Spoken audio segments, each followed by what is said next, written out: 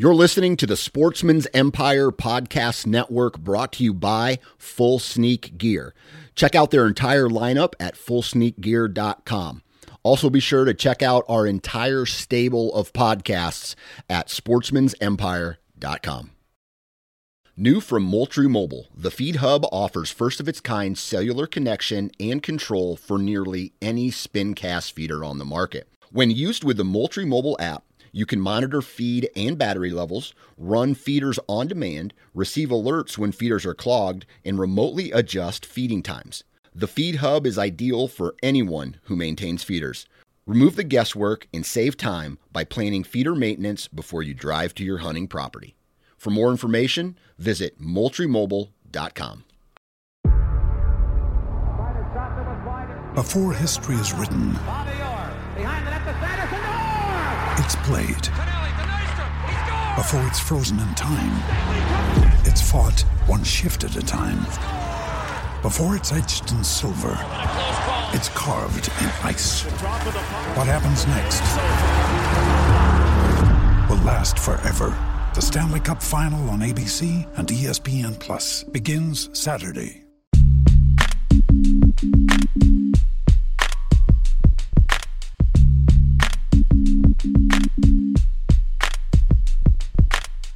Welcome to the Nine Finger Chronicles podcast, brought to you by Exodus Trail Cameras, the #1 podcast for bow hunting product information and hunting stories from across the nation. And now, here's your nine-fingered host, Dan Johnson. Here we go again. Happy Monday, everybody. We all know Mondays kind of suck. We're heading back to the workplace. We're heading back to the office, especially after the weekend I had. Really busy, had a great time with friends and family. I'm pretty proud of my daughter. Certain times in life, in her life thus far, if she gets into something kind of difficult, she will quit, and then she'll whine and cry and complain about it. But this weekend, our town held its annual festival, and there was a fun run for kids, and my wife signed the kids up for it. Now, my son, right off the bat, he's only 2. He ran about 40 yards, started crying, and then he was done. So we had to put him in the stroller for about, 100 yards of it. It was a 400-meter race, so maybe 100 meters of it we put in. Then we got closer to the end, threw him out. Now, my daughter, on the other hand, when the lady said go, she was off like a bandit. And much to my wife and I's surprise, she ran the whole freaking thing without stopping, and she ended up placing second for all girls ages 0 to, I think it was 5, and she's a 4-year-old. So I didn't really care that she got second. I was pumped that she did the whole thing and didn't even quit. So that's what I was jacked about. And I guess this is me bragging about my daughter. So I was pumped that she did that, and I think running might be her thing. I don't know. You know, that stuff can change every day, especially at her age. So that's what I did this weekend. Hopefully you guys had a great weekend as well. Now, today's podcast, we're going to be talking with a gentleman from Pennsylvania. His name is Adam Wirtz. He has transitioned his strategy over the last 3 years and has actually become successful doing it. He has followed the Dan Infalt find the buck bed and hunt the buck bed type strategy, and Adam kind of applied that to his hunting situation, and the last couple years he's been successful doing it. And we talk about that transition. We talk about how he approaches his season from a scouting standpoint, also from once he does find a buck bed, how he approaches it. And so this is a really cool, interesting podcast because, like I mentioned in this podcast and other podcasts I'm sure that you've listened to, the deer on my farm that I hunt mostly they move around so much on every different wind direction, so it's not like they're bedding in the exact same bed every day to the point where I can go out and find a buck bed. I've been able to do that once, maybe twice throughout my entire life, but it's just a little bit different. Now, he talks a little bit about transitions, and that's something that I can definitely attest to, is finding the transition from the thick cover to the open cover and finding the sign in between that. Most definitely a place you want to get a tree stand. But anyway, he talks about that. Adam, stand-up guy from Pennsylvania. And then towards the end of it, we talk about how he's gotten his wife involved in hunting as well. So that's kind of cool. Follow up at the tail end of this podcast. So keep an ear to the, I guess, earphones, the entire podcast. But before we get into this podcast, you hear me talk a lot about Deer Lab, right? In this, on the Nine Finger Chronicles. They are a partner of this podcast. But after entering in a lot of my trail camera pictures, my tree stands are set up this year in locations where I have gathered enough intel from Deer Lab, just from entering in my trail camera pictures, to say, okay, we are going to put my tree stands here because historic data from trail camera photos that I've put into Deer Lab basically tells me where I need to put my stands. So it's definitely something I really think you guys need to look at, especially as the season starts to get closer and closer and closer. And so go check out Deer Lab, and you can get a free 30-day membership if you go to deerlab.com/9fingers, and that's the number 9 followed by the word fingers, and you'll be able to go in and enter in all your trail cam photos and basically forecast deer movement on the properties that you hunt. So definitely give Deer Lab a try. Now, let's get into today's Hunter Profile podcast with Adam Wirtz from Pennsylvania. All right, on the phone with me all the way from South Central Pennsylvania, Adam Wirtz. How you doing today, man? Doing great, man. How are you? I'm doing pretty good. How's your summer doing in Pennsylvania? You got the itch yet? Pretty good. Oh, yeah, I've had it. Oh, man, I've had it since October 2nd of last year, actually. Cause the deer I got last year, I got him on the opening night. Oh, so boy. Ever since then, I've just been, so I've just been hammering it ever since. And, I mean, you slow down a little bit in the winter times, just right. You kind of hit that little bit of a lull. But then, start my scouting and stuff, right away. And then for the summer, just, trying to catch up around here and stuff and get ready for the season, planning some Ohio trips. And oh, you got an Ohio trip in the mix. Yeah, I was planning 3 of them, but I think I might try and neck it down to 2, maybe one good one and then, one with the wife. So Gotcha. Well, today this is going to be a Hunter Profile podcast, and we're just going to kind of shoot from, the hip like we always do. But the place I kind of want to start is, you mentioned you shot your buck on opening day last year. Was that in Pennsylvania? Yes. Okay, so let's start there. Was this a piece of public ground or a piece of private ground? Well, like I said, that before we started recording, I had a little piece of the private ground that I hunted, but I did all my scouting in the spring, and I found his bed on the public that was outside the private, right, 30, 40 yards up from the posted line. So I actually killed him. I was sitting on public ground with the posted signs like 10 yards behind me. Right. And that was the best place to be. Okay. So, I mean, I accessed the property where I accessed the stand where I went through a little bit of the private. So it was nice having the access, but I can get to that area from all public if I have to. It just takes longer. Right. So let's talk about this piece first. And we're jumping right into it today, but I want to talk about, you said you found this buck's bed. All right. So First off, and I'll admit to this, I don't go out looking for buck beds. I feel that, in every piece of property is different. But I think where I hunt, I have some. I don't have any marsh. I don't have. I got maybe a little marsh, but I got a lot of ag fields with timber. Your typical Midwestern Iowa type of terrain.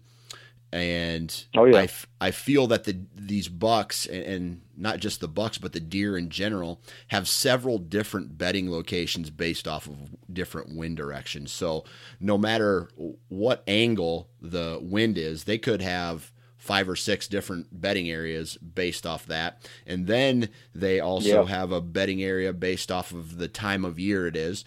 So for me, I've never really went scouting and looking for buck beds. Now, is that something that you do a lot, and have you been successful doing that? Yeah. Well, I mean, every situation is different, out there where you're at, it's completely different terrain and stuff like that. Right. And a lot of guys that have been on your show recently have quoted stuff from the Hunting Beast, and that's basically where I spend a lot of my time. That's where I do a lot of my research. And I mean, it's an incredible group of guys. So that's where I picked up the postseason bed scouting and stuff like that. Right. And then about 2 seasons ago or so, I actually went out and I found a lot of these beds, and cause I killed the deer I killed in 2015, I killed him right below his bed. And then I did something that Dan Infalt talks about a lot, where you backtrack the deer to its bed. So that's what I ended up doing after that season. I went back up there, and there's a transition line right above where I killed him. And I found his bed, like a 4-foot long bed there, right on the transition line. So I knew it had to be his because of the size of the deer. So, and then I just kind of went along that transition line. And then as it opened up, I didn't find any beds. And then I found that it would be like I'm cruising along that military crest of the hill, and every time I'd find like a couple of rubs that would pop up, and then it would start to get kind of thick, I'd always find a bed right there. So that's pretty much how I do everything now. I just speed scout everything until I find a good thick area with a cluster of rubs in it, and there's almost always a bed there. That's what I'm finding here in the areas that I'm hunting. So talk to us a little bit about, go into more detail about the terrain that you hunt in central, because you're based out of South Central Pennsylvania. So talk about what that terrain is, and then go into a little bit more detail of where exactly on this terrain you are finding those particular beds.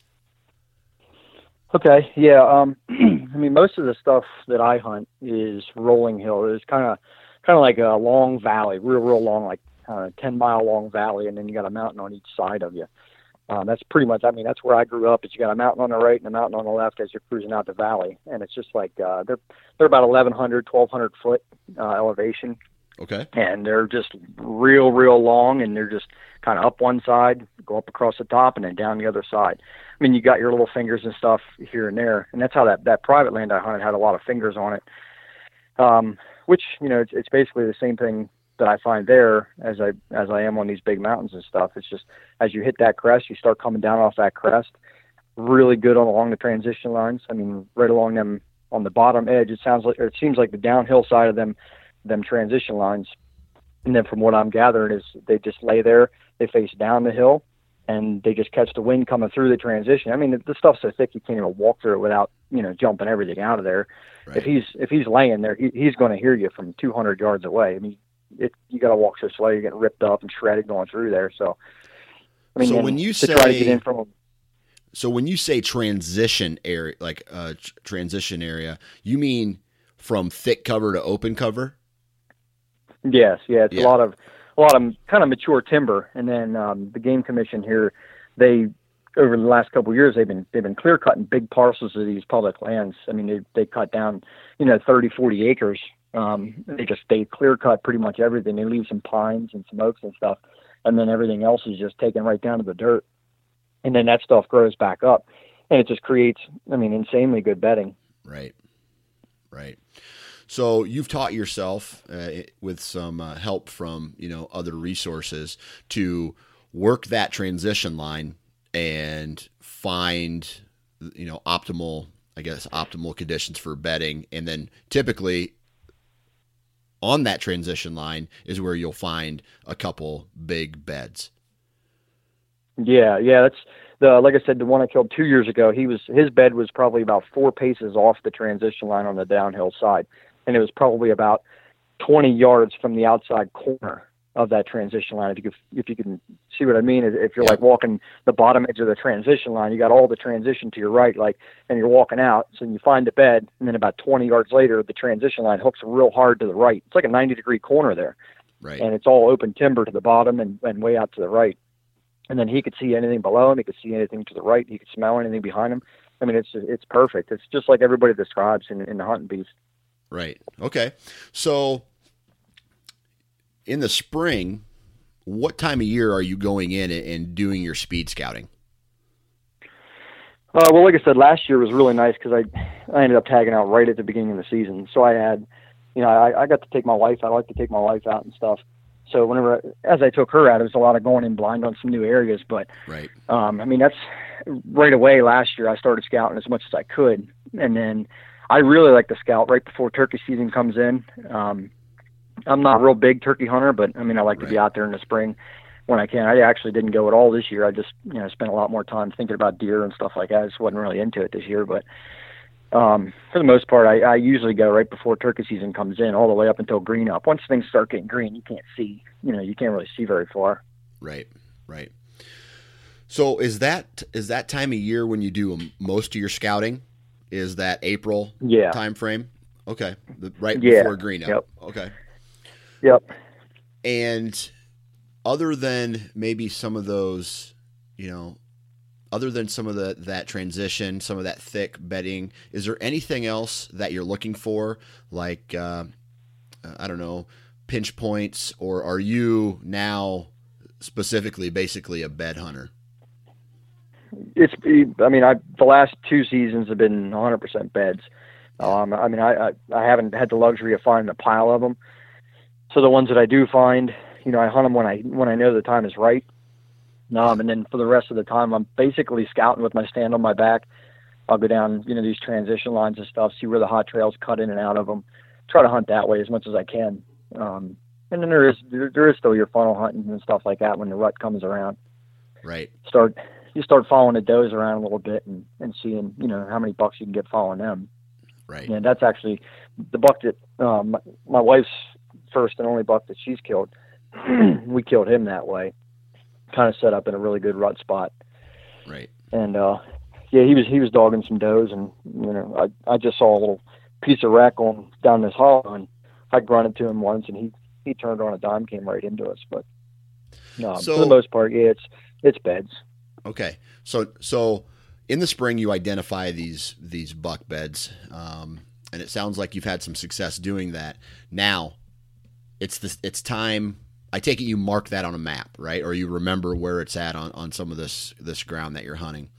Now, after you find that, right, a lot changes from April, May, June, July, August, September, and then when does the PA season open for archery?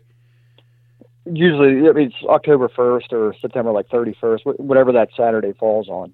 Okay, so let's just say, for all intensive purposes, October 1st. So there's a lot of time that goes by.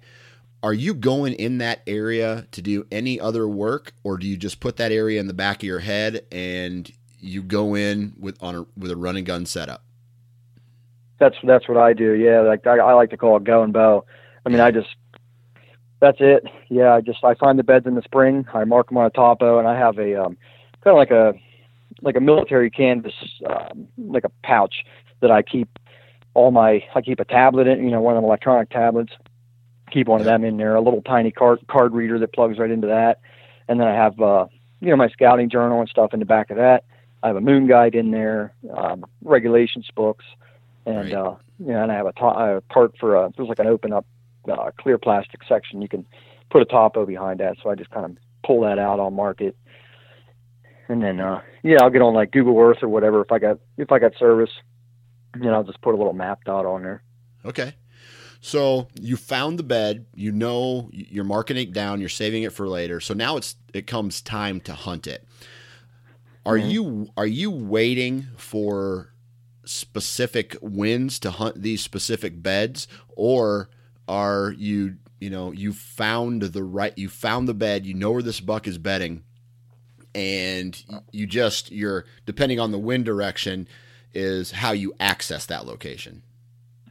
Talk to us about that. Yeah, it's always about wind. I mean, I'm still pretty new to this stuff. I'm not near as good as a lot of these guys, but it's all based around the wind. I mean, the stuff that Dan talks about, the buck's bed, and like I said, with the transition line, he's bedding there with that wind coming through that transition.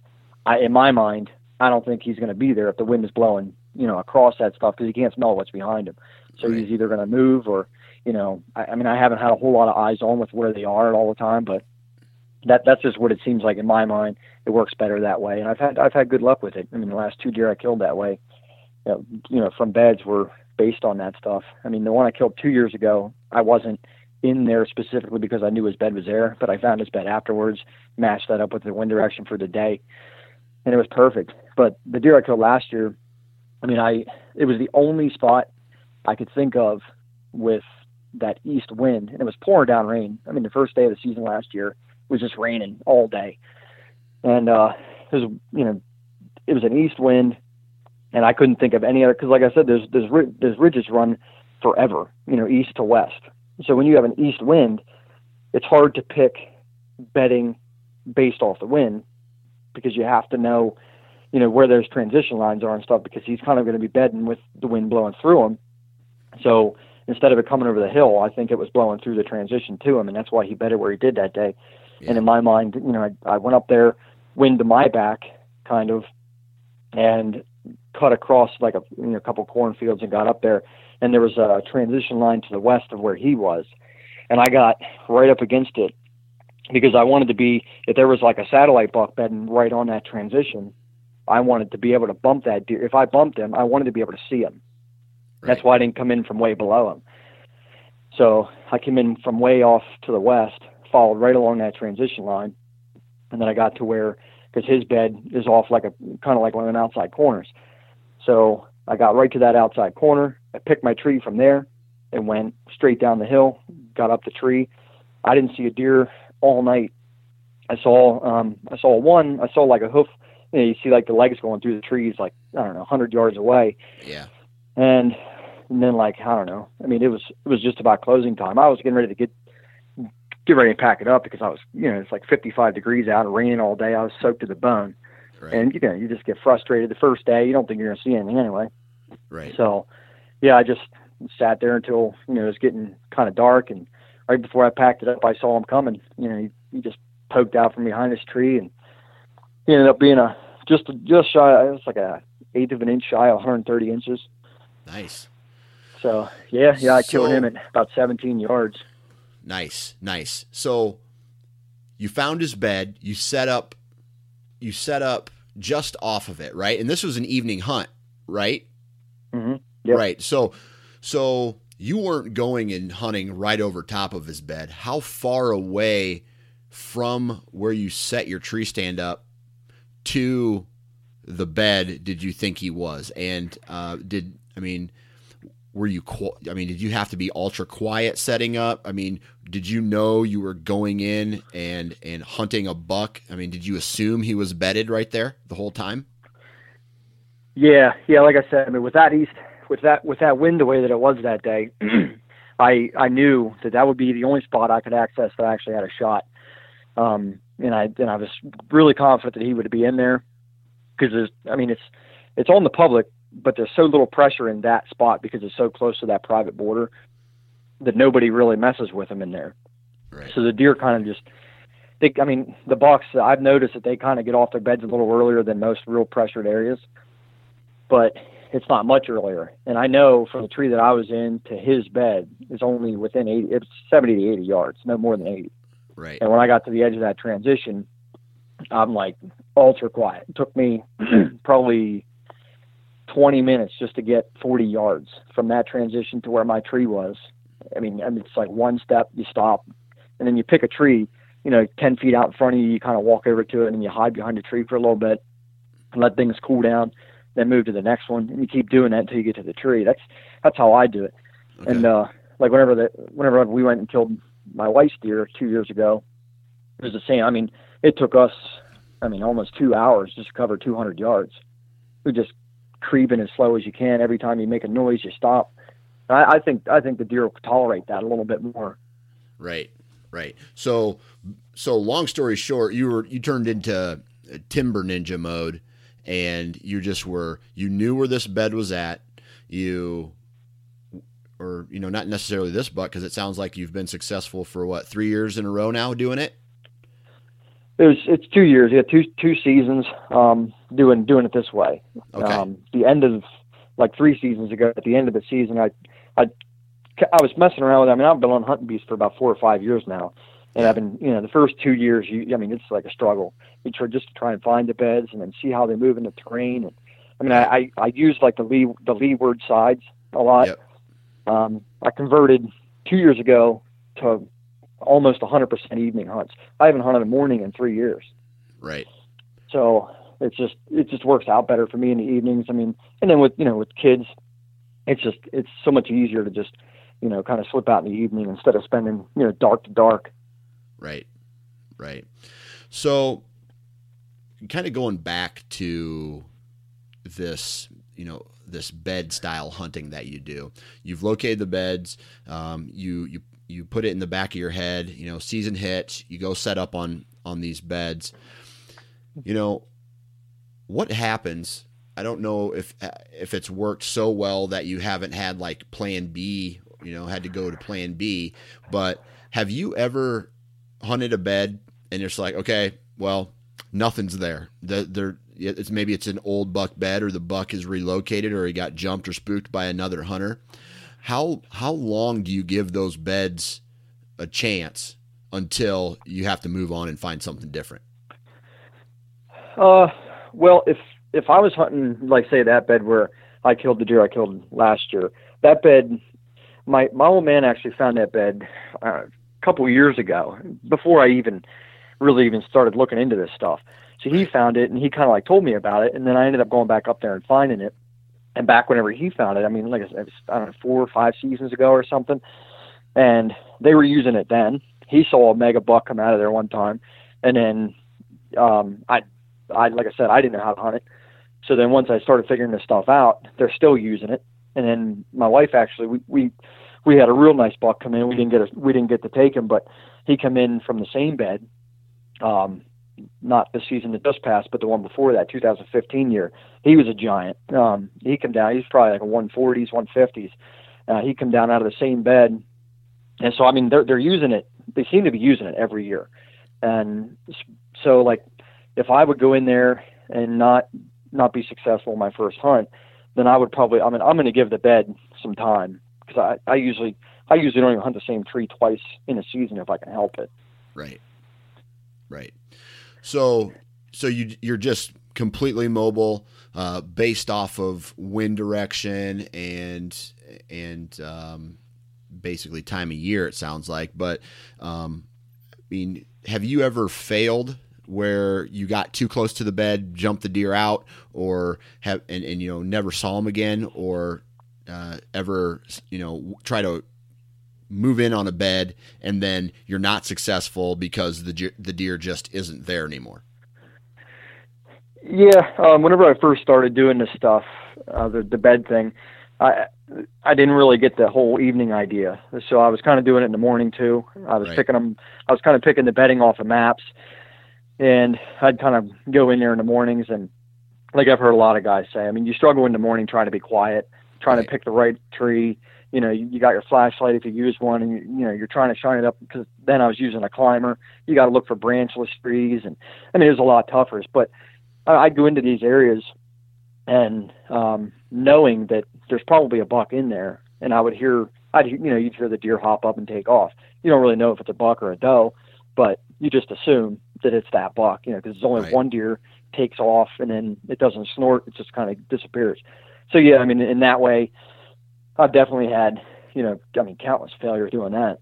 Right. But, switching over to this evening bed thing, I don't really notice that I'm doing anything wrong. I'm sure I am. Because, you go out there and some nights they don't show up. So it's, did the thermal shift? Did he take my scent over there and he just kind of got up and wandered off, or did he just wait till I left and then he came down? And one thing I definitely notice is I tend to get in kind of early. If I'm hunting in the evening, I usually like to be at the parking lot around 11, and then that way I can be set up 1:30, 2 o'clock. Some guys might like to get in a little bit later than that because, you know, they have something going on or whatever, so they try to rush in there at 3. You end up getting in there without, you know, you don't take your time as much. And then I think the bucks are kind of starting to get ready to get up. So maybe they start getting more alert. In my mind, that's how it works.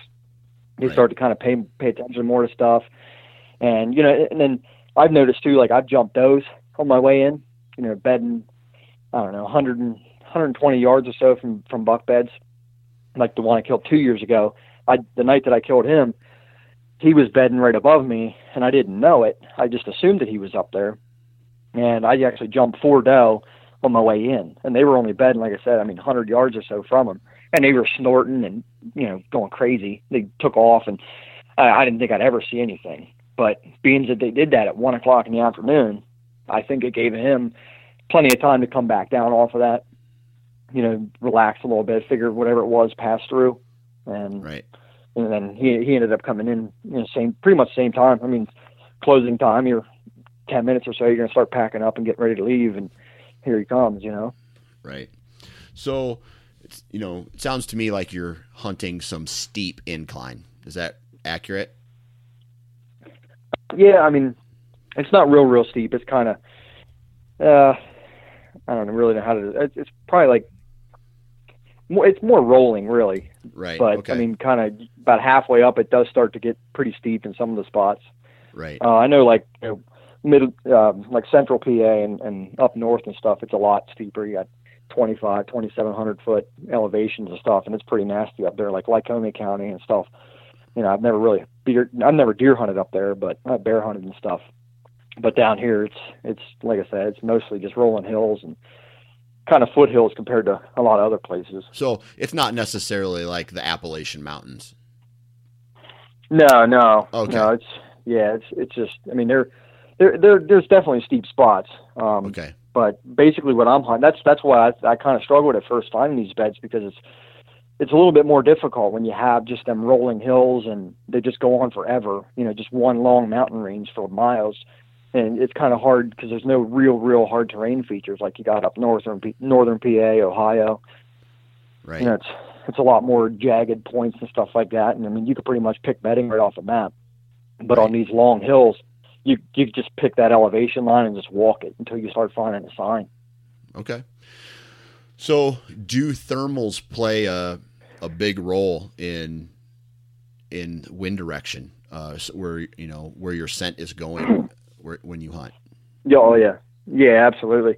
And that's like, I used to get really frustrated, and I still do sometimes, because I'm still a rookie when it comes to the wind. But I used to get so frustrated. It didn't matter what my weather said on my phone. I'd get set up there and it was blowing the complete opposite direction. Didn't matter where I went. And then I started learning this stuff. You know, the thermals come into effect, and you always wonder, like, why the wind shift, you know, an hour before dark? It says on my phone it's still blowing east, and it's completely the other direction, you know. So I never really thought about it, you know, being thermals. And then once I learned about that, like Mapping Trophy Bucks, I read that book, got it for a couple dollars at some secondhand store, read that thing, and was like, you know, it just all clicked. And then I started using the milkweeds, and I mean, those things, I mean, you put a milkweed out, and like everybody else says, I mean, those things will float 50 meters, and you can watch them go all the way down a hill, hook around a tree, go out into a cornfield and turn left. I mean, it's pretty wild.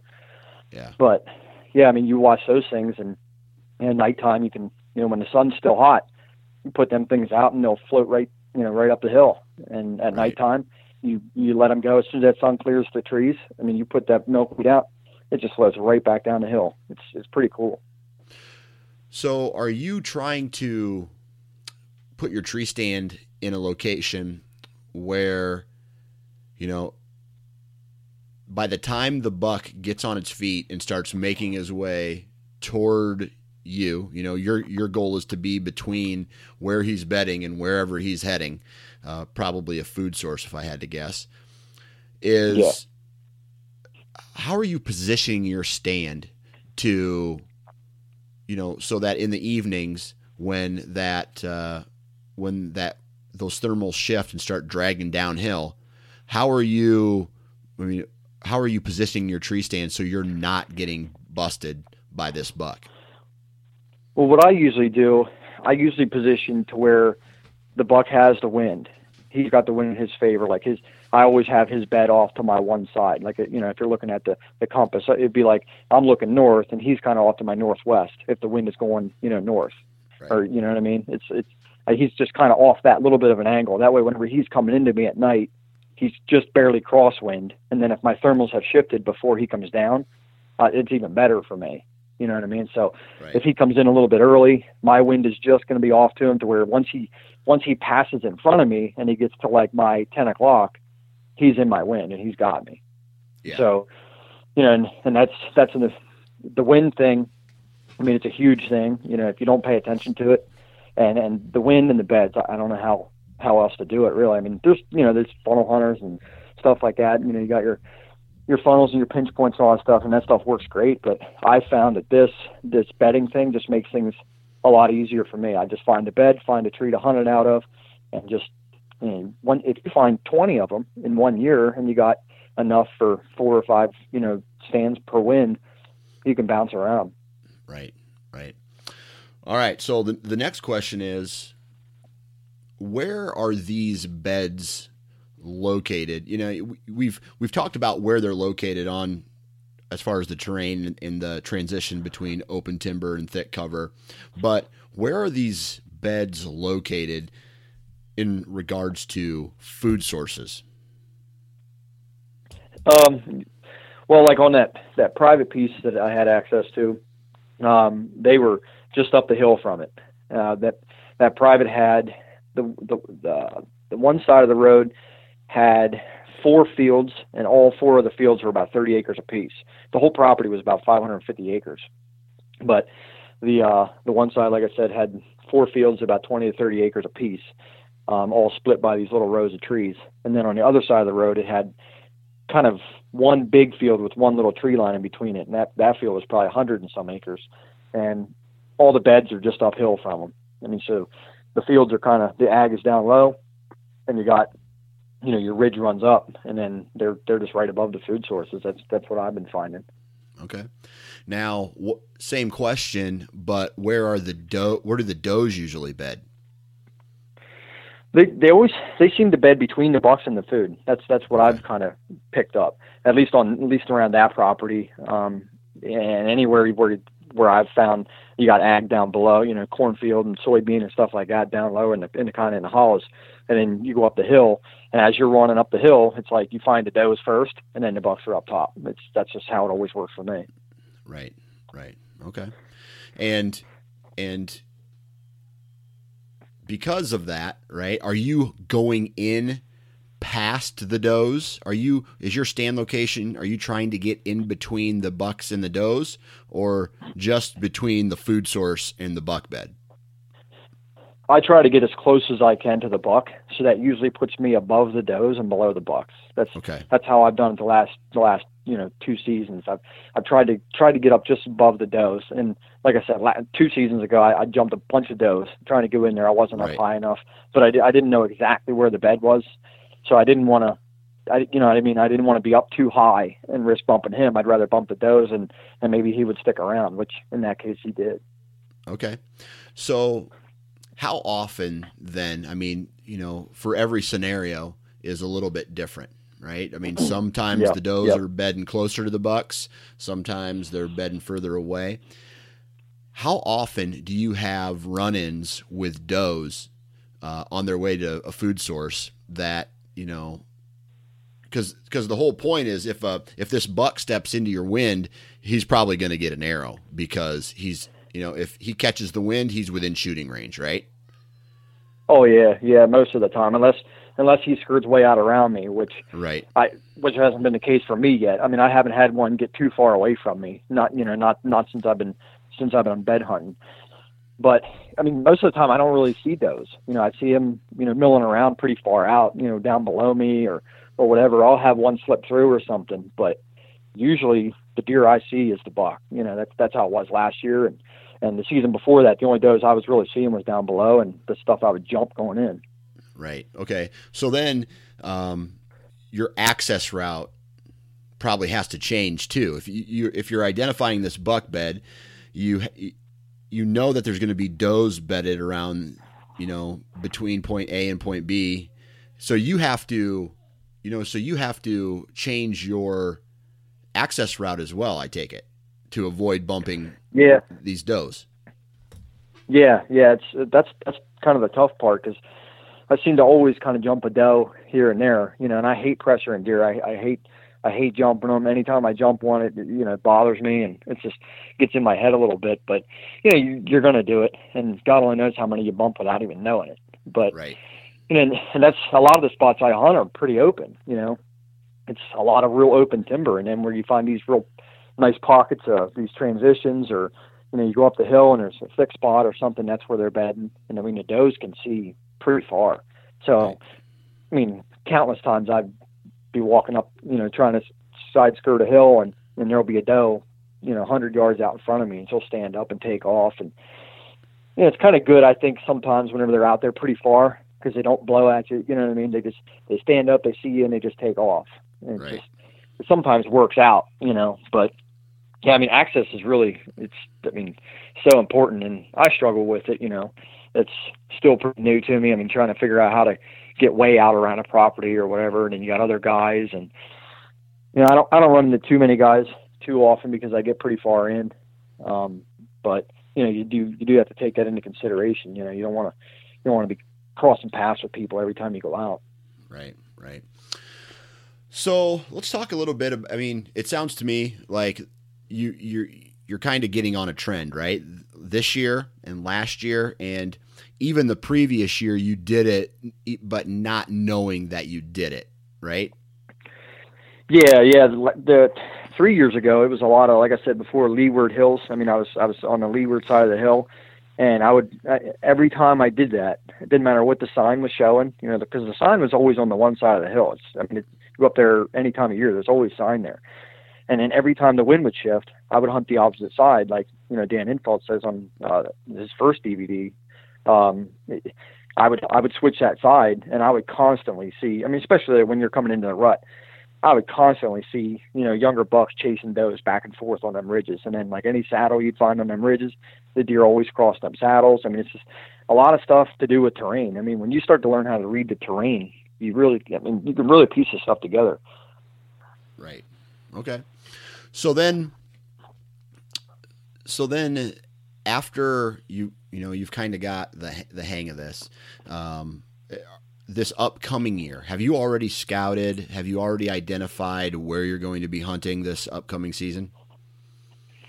Well, I mean, being that I lost that access, I kind of had all my eggs in one basket, and right. Then I lost access to that private, and now I kind of got to start all over. And I knew that, the last couple of years, like, man, I got to start finding some other spots, because it's just going to be a matter of time. Because, I mean, me and my dad, we would mow grass for these people. We were always mowing grass. Every Sunday we had an agreement all summer long. We would mow grass for them if we had access to hunt the property. They were totally cool with it. And then, like I said, last year, one of my trail cameras came up missing. They said that it was in the wrong spot, which it definitely wasn't. There was one spot where the guy said we can not go. So we made sure we never went there. They took my camera. I still can't get it back. But yeah, I mean, I waited around too long. But now, like I said before, I mean, I'm planning a lot for Ohio, and I've been looking at a lot of stuff on the maps and trying to figure out where to go out there. I talked to a game warden whenever I was out there, and he drew up a bunch of spots on the map for me and told me where he's seen some real big deer. So I got a lot of hope in that. But we'll see. So have you been out and actually done any scouting on the hoof down in Ohio yet? Yeah, me and my wife went there. It was like 3 weeks ago or so. We went out. We went out to Ohio and just kind of spur of the moment, just jumped in the car and took off, dropped the kids off at my mom's house on the way out, and shot over there. And we spent 2 days out there just walking around. There was a lot of cliffs and stuff like that, totally different terrain than what I'm used to. Right. But, I mean, there's definitely sign out there of them. And we saw a lot. We saw quite a few deer in the fields and stuff like that, driving around. We see some does and stuff. I don't think we saw any bucks, but it's just totally different. I got to learn how to hunt it.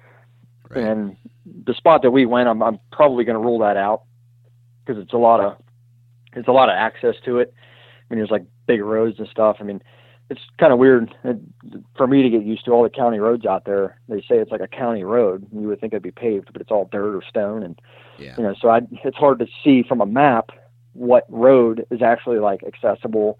You can see the road on the map, but is there a gate there? Is it, I don't even know what this road is, like around here where I'm at, every road is paved. So I don't have that problem. Right. Yeah. That's one thing I know in different states. Like when I lived in Alabama, they had a lot of paved roads around the area that I was at. Now in Iowa, man, you get off a main blacktop or highway, it's all gravel. So it's all rock, a rock road. So that doesn't necessarily limit access because if you live in Iowa, you're used to driving on those kind of roads. But then they have what is called a level B road, and those are dirt and mud. So if it rains, there's no going through those unless you got a four-wheeler or a side-by-side or something like that. No doubt. Yeah, that's totally different, than what we got here. Right. So you kind of lost access to a piece of public ground, and you're starting to jump over into Ohio. What made you decide that you wanted to go over and hunt Ohio and not stay hunting some public ground in South Central PA? Well, basically the only reason for me is I don't want to sound like, crazy or nothing, but I'm just kind of tired of killing just one buck a year. I'd like to be able to get two a year, or at least have the chance to, in Ohio, they run their season from like October 1st all the way to middle of February or first week of February. So, it's nonstop. You can bow hunt all year long. Down here, our bow season runs from October to, like a week or so before Thanksgiving, like second week of November, it goes out and then comes back in. You could bow hunt the rifle season with the Orange Army, but I never, it's too hard to get out there and try to find a spot. And, it's just crazy out there in the rifle season here, but that's pretty much why. I just want to give it a shot, try and maybe kill 2 bucks a year. And then all the stuff you hear about Ohio, all the big bucks and stuff out there, like it's getting really good in PA. From the antler restrictions and stuff, and it's getting to be where 100-inch deer is getting to be pretty common. You see them quite often. I can't tell you how many 100-inch deer I've passed already. So, and then last year, I had a goal set to, all I wanted to do was shoot a 130 last year. I wanted to kind of up the bar because I was shooting, 110s, 115s, for a couple years, and I just really wanted to shoot a 130, and then I ended up shooting a 129 in like 7/8 or something, pretty close. But were you disappointed when he was like an 1/8 of an inch short? Yeah, just because I wanted to get to that 130, it's like, I just would have loved to have a 130. But this is all gross anyway. He's a 9 point, so I guess I'm not too good on the scoring and stuff. But I'm sure, like typical, they would deduct that 9th point. But that's net. Who cares about that shit? yeah. No one ever cares about net. Right. It's all gross to me. And when a 130 PA deer is a pretty good deer. There's definitely guys. Some areas that I hunt. Some of this public ground that I've hunted, my taxidermist has 160s hanging on the wall down there that he mounts for people that were taken in the same areas that I hunt. Right. So it's getting to be, you're definitely starting to kill some pretty nice deer in PA. But Ohio, you still got them. You got some pretty good giants in Ohio. They're a lot more common, I've heard. So it's not that you're putting all your eggs in a basket for Ohio. You're still going to hunt the public ground in PA, but you're going to be making a couple trips to Ohio, I take it. Oh yeah, as well. Yeah, definitely going to be hunting PA just like I do any other time. I'm not gonna hold out any different, or I'm gonna just go at it. And I would love to eventually kill a 170 in PA. It's going to take me a while, probably, unless I get lost in the course. But that's kind of the goal, and I got to shoot a lot of 130s, 120s, 140s in between here and there. But you just keep going, and someday you'll get there, and I'd like to kill I'd like to kill a booner someday in my life, Right. And that's one big thing with Ohio too. your chances of killing a booner in Ohio is a lot better than in PA. I mean, they're definitely here, but they're a lot more common out there, I've heard. So. Oh yeah. Okay. So you're going to be taking some trips, right? To Ohio, and what time of year are you saving that for the rut? Is that going to be specifically rut hunts, or are you going to maybe go pre or post rut? Yeah, it's going to be a pre and a rut. That's kind of how I'm got it planned right now. I was thinking about going sometime like right around Halloween somewhere, and then my second trip would probably be right after the PA season closes. So I think our season closes whatever it is, like the 12th. So I think I'm going to go out that next weekend of November. So like the 20th or something like that of November, and go out then. Gotcha. Just to kind of so you can keep hunting. When the season closes here, I'd like to have a backup plan. Right. So let's see here. I never did ask you at the beginning of the podcast, what do you do for a living? I work for a utility company. Okay. All right. Natural gas. Yep. Gotcha. So how much vacation time do you typically get a year? No, we get 2 weeks for your first. Actually, in January, I'll roll over to a third week. Okay. But we get 2 weeks of vacation. We get 3 personal days, and we get plenty of sick time too. So it's pretty good. I get to drag out quite a few days. Nice. Okay. Now, with that said, you got 2 kids, right? Yep. Right. I take it is your wife understanding about, hey, I'm out of here for a handful of days, like a week or whatever. I'm going to go to Ohio, and you're going to be a single mom. Is she cool with that? Well, I mean, I limit myself to this year. I'm just going to do like Friday, Saturday, Sunday, maybe squeeze a Thursday and a Monday in there to try and not be going so long. But I mean, she loves to hunt. She was born and raised in San Diego. Okay. Yeah, but she was born and raised in San Diego. I mean, hunting was completely foreign to her until she met me, and then I dragged her back to PA. And I mean, ever since then, she's been kind of into it. But her family's not here, so for me to just disappear for a week is, it's pretty selfish, really. So I try to limit that time. And this year will really be my first year where I actually go out of state and at all, really. But right.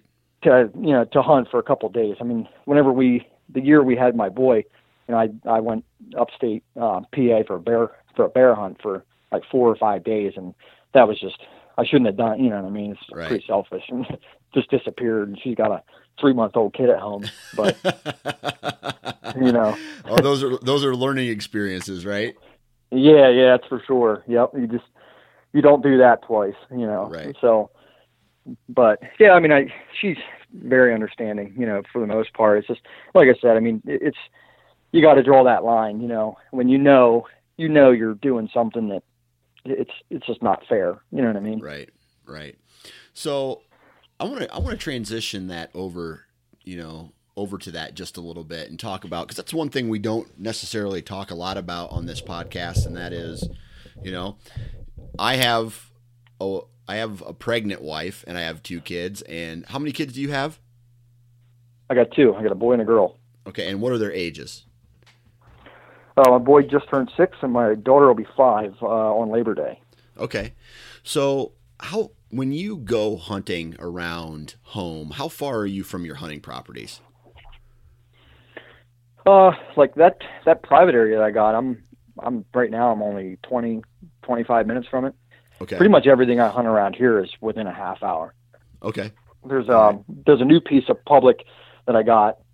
It's in the same game lands that I grew up on and hunted my whole life.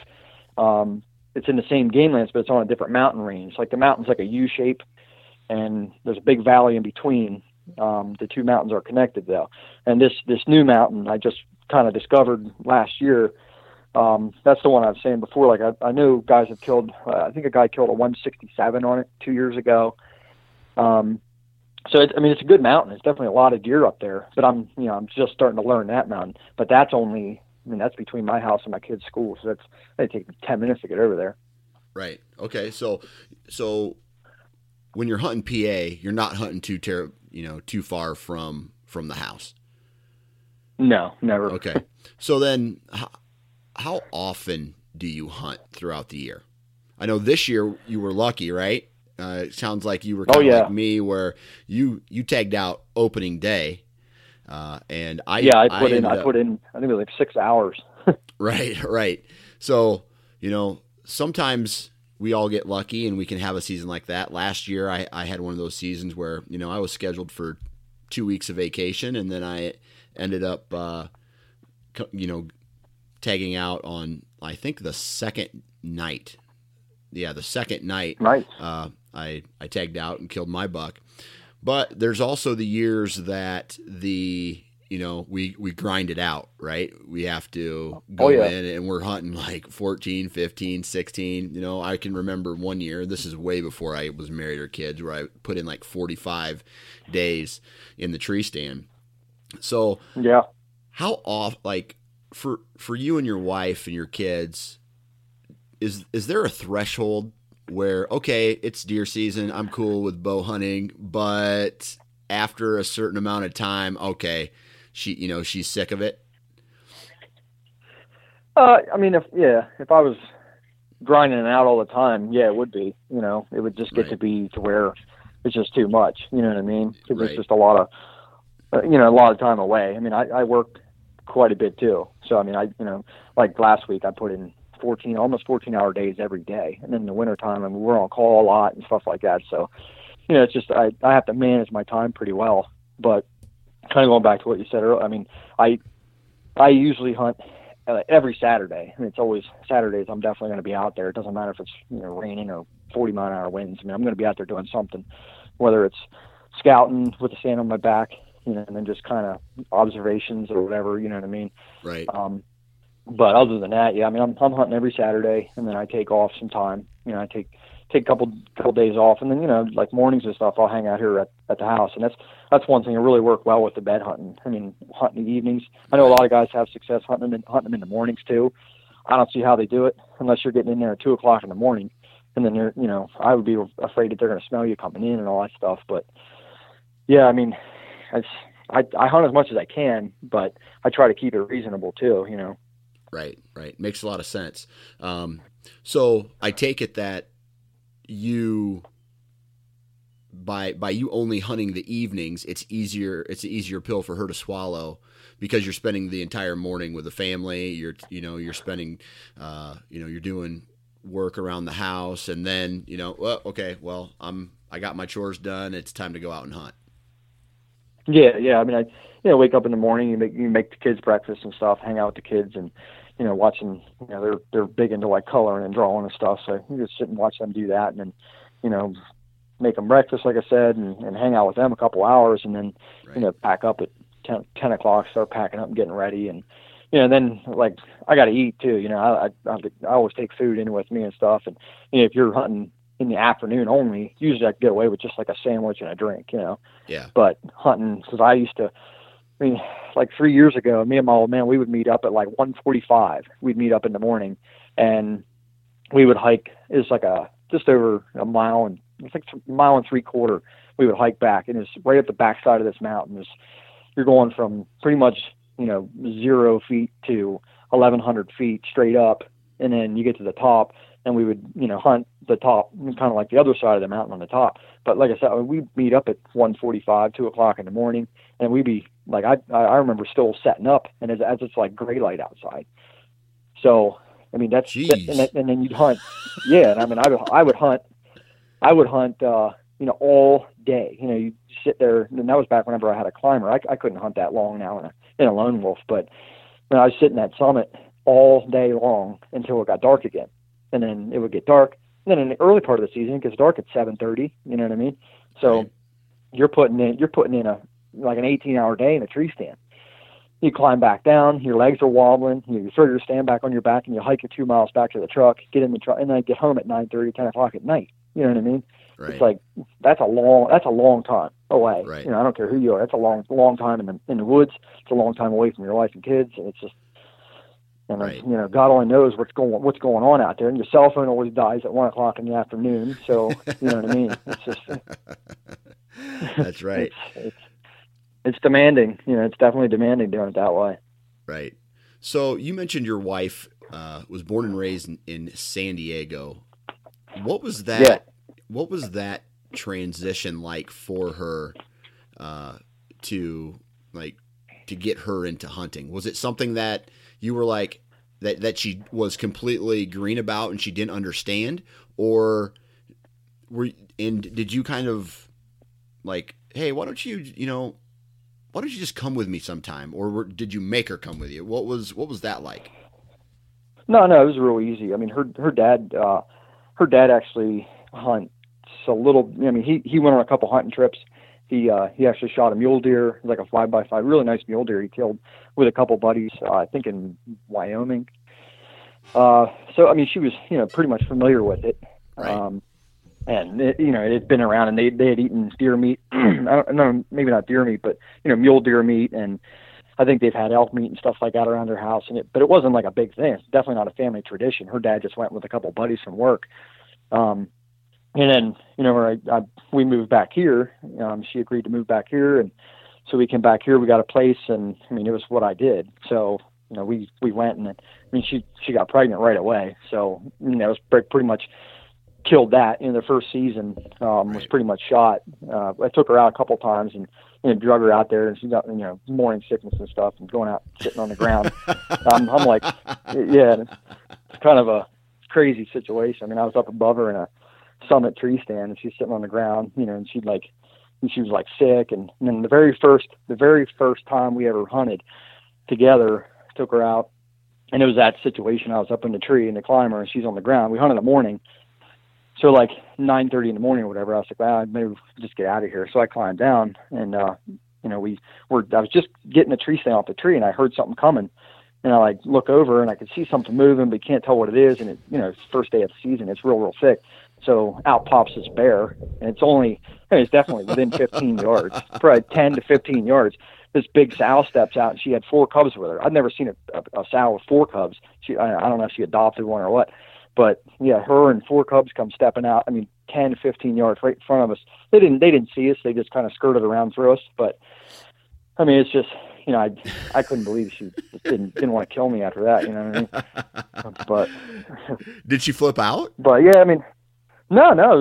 It's really adventurous girl. You know what I mean? She's right. Really into that kind of stuff. Loves being outside. Loves being outdoors, and critters are cool and stuff like that. So she really liked him. It was really interesting. It's scary at the same time. It's like, freaking thing was like 10 yards from you, you know what I mean? Your very first time out in the woods, and it's kind of like a shell shock thing, but right. Other than that, I mean, yeah, she took to it real well. And then took her turkey hunting a couple of years, like 3 seasons ago. We went out turkey hunting together, and she killed a nice bird. It was like a 6-inch beard, Jake. Right. Right. And then right after that, I worked a bird across the field, and I killed him. So she killed a Jake in the morning, and then I killed a bird right after that. So that was pretty cool, and she was like hooked on that, really, really into the turkey hunting thing. Because, turkey hunting, you get to move around a lot more. You don't have to be like as rock solid. You don't have to worry about the wind. You just run in there, you can listen to them gobbling. It's a lot more action packed. It's a lot, that's a good thing to start people out. If you're going to start people out, start them out turkey hunting. It's warmer most of the time, and you got action all the time. Right. So let's see. Your son is 6, and your daughter's how old? She'll be 5. In, like next week. Okay. So it's September. I'm sorry. Yeah. Okay. So have they expressed interest in going hunting with Daddy? Oh yeah, they're into it. I mean, they're not real like. I don't watch the hunting shows on TV. The only thing I ever watch is like Dan Infalt stuff. I watch all his, his DVDs and stuff like that. But when I'm watching them, it's not like a gather around the TV kind of thing. It's just me sitting there in the corner watching this DVD. So I mean, I've definitely had it on. I mean, I do like to watch hunting shows every now and again, like in hunting season, just for entertainment value. Just to see big bucks on TV. And I mean, they really like it and stuff. I mean, they get kind of jacked up about it. And I think my boy would definitely be into it. I mean, I think my daughter will even be into it. She's really into it. Right. Already. Do they ask a lot of questions? Not a lot of questions. They just kind of, it's like, oh, we're gonna go shoot a deer with Dad. You know what I mean? So right. They just kind of talk about it and stuff. But I mean, it's not a real big talked about thing around me.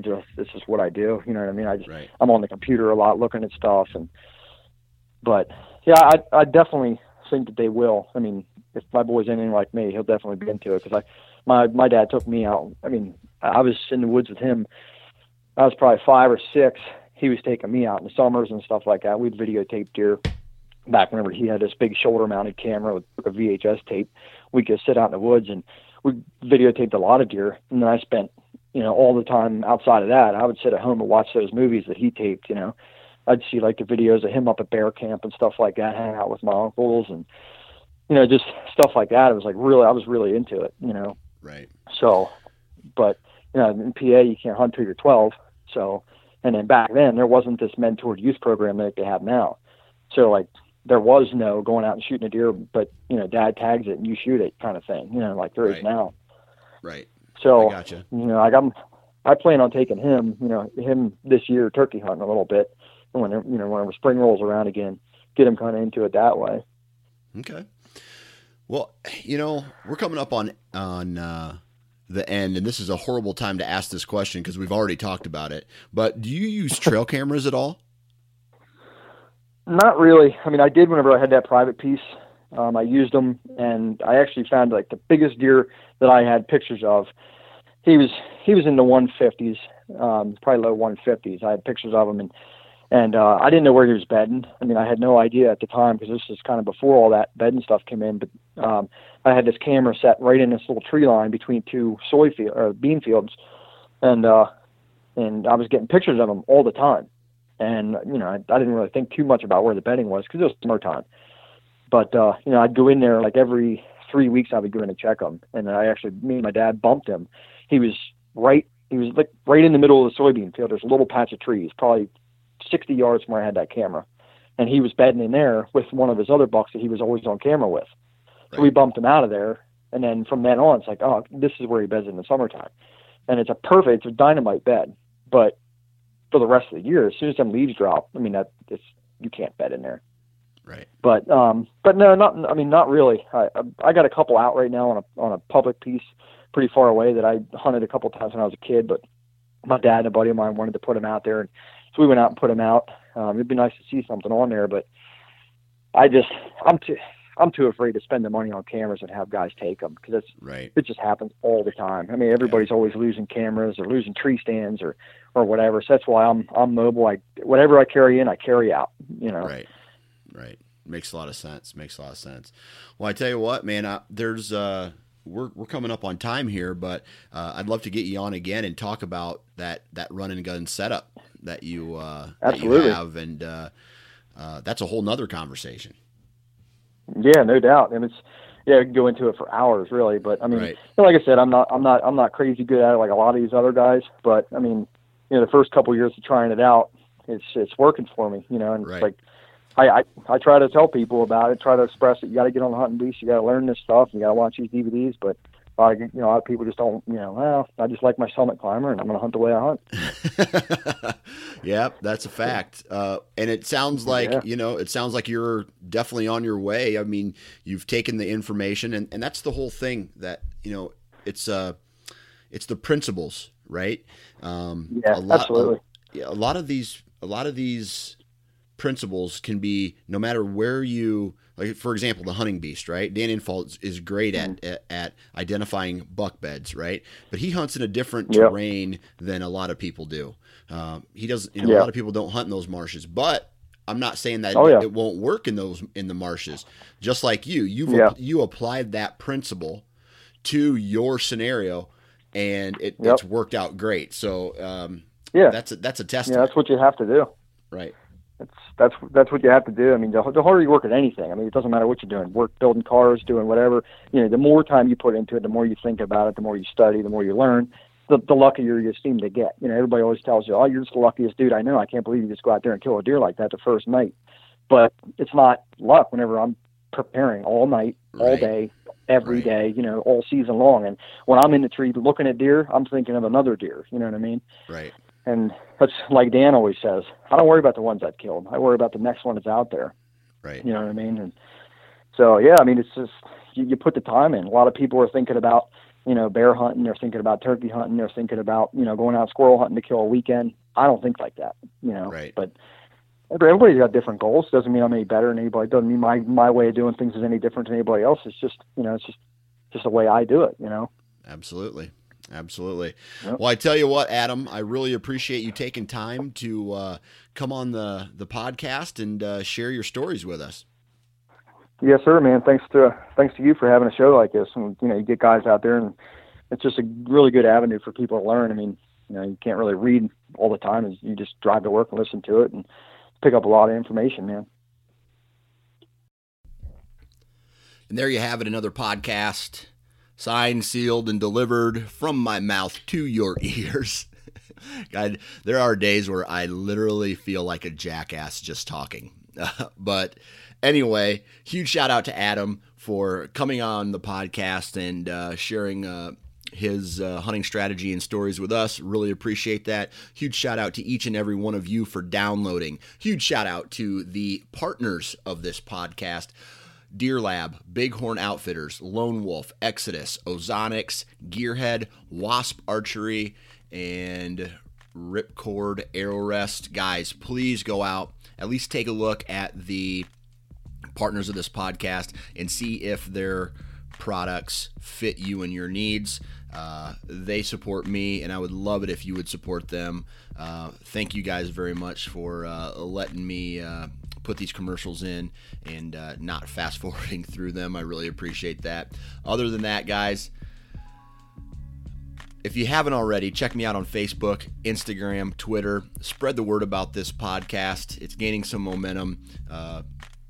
And I just love sharing the stories of the average Joe. I love sharing information straight from the horse's mouth as far as products are concerned. And then, if there's anything I can do to anybody that you want to have on this podcast, whether that's, a hunting personality, a really good hunter, or you yourself want to be on this podcast, hit me up through Facebook, Facebook message me, email me. I'm down for just about whatever. I shoot from the hip, so there's never a real bullet points that I go by for these podcasts, and I think you guys know that by now. Go to iTunes, leave a review. Let me know what you think about this podcast. That I also really appreciate. I'd love to hear criticism. And, man, it's getting that time of year where all I can, other than my family, right? I mean, I'm a deer hunter. I'm a bow hunter.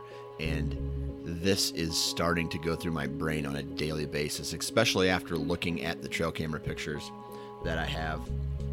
And it is... I don't know, man.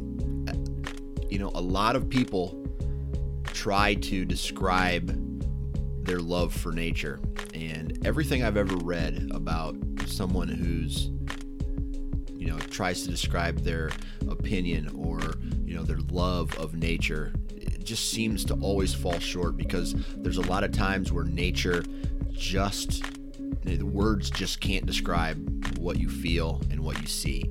So, I don't know why I brought that up. It's nature is a big thing for me. And I haven't brought this up in a long time, but guys, the Keep It Public movement, right? Right now, there are politicians out there trying to pass laws and vote to take away public hunting ground, not only in the West, but out in the East too. They're trying to change legislation. They're trying to give this ground back to the state. The state will then eventually sell it, and then it screws people out of hunting rights. And not just hunting rights, but if you're a camper, a hiker, a bird watcher, if you just love to take a chair and go sit, all those activities are gone and gone forever. So educate yourself on the Keep It Public movement. Educate yourself on the National Deer Alliance. They're doing a lot of great things.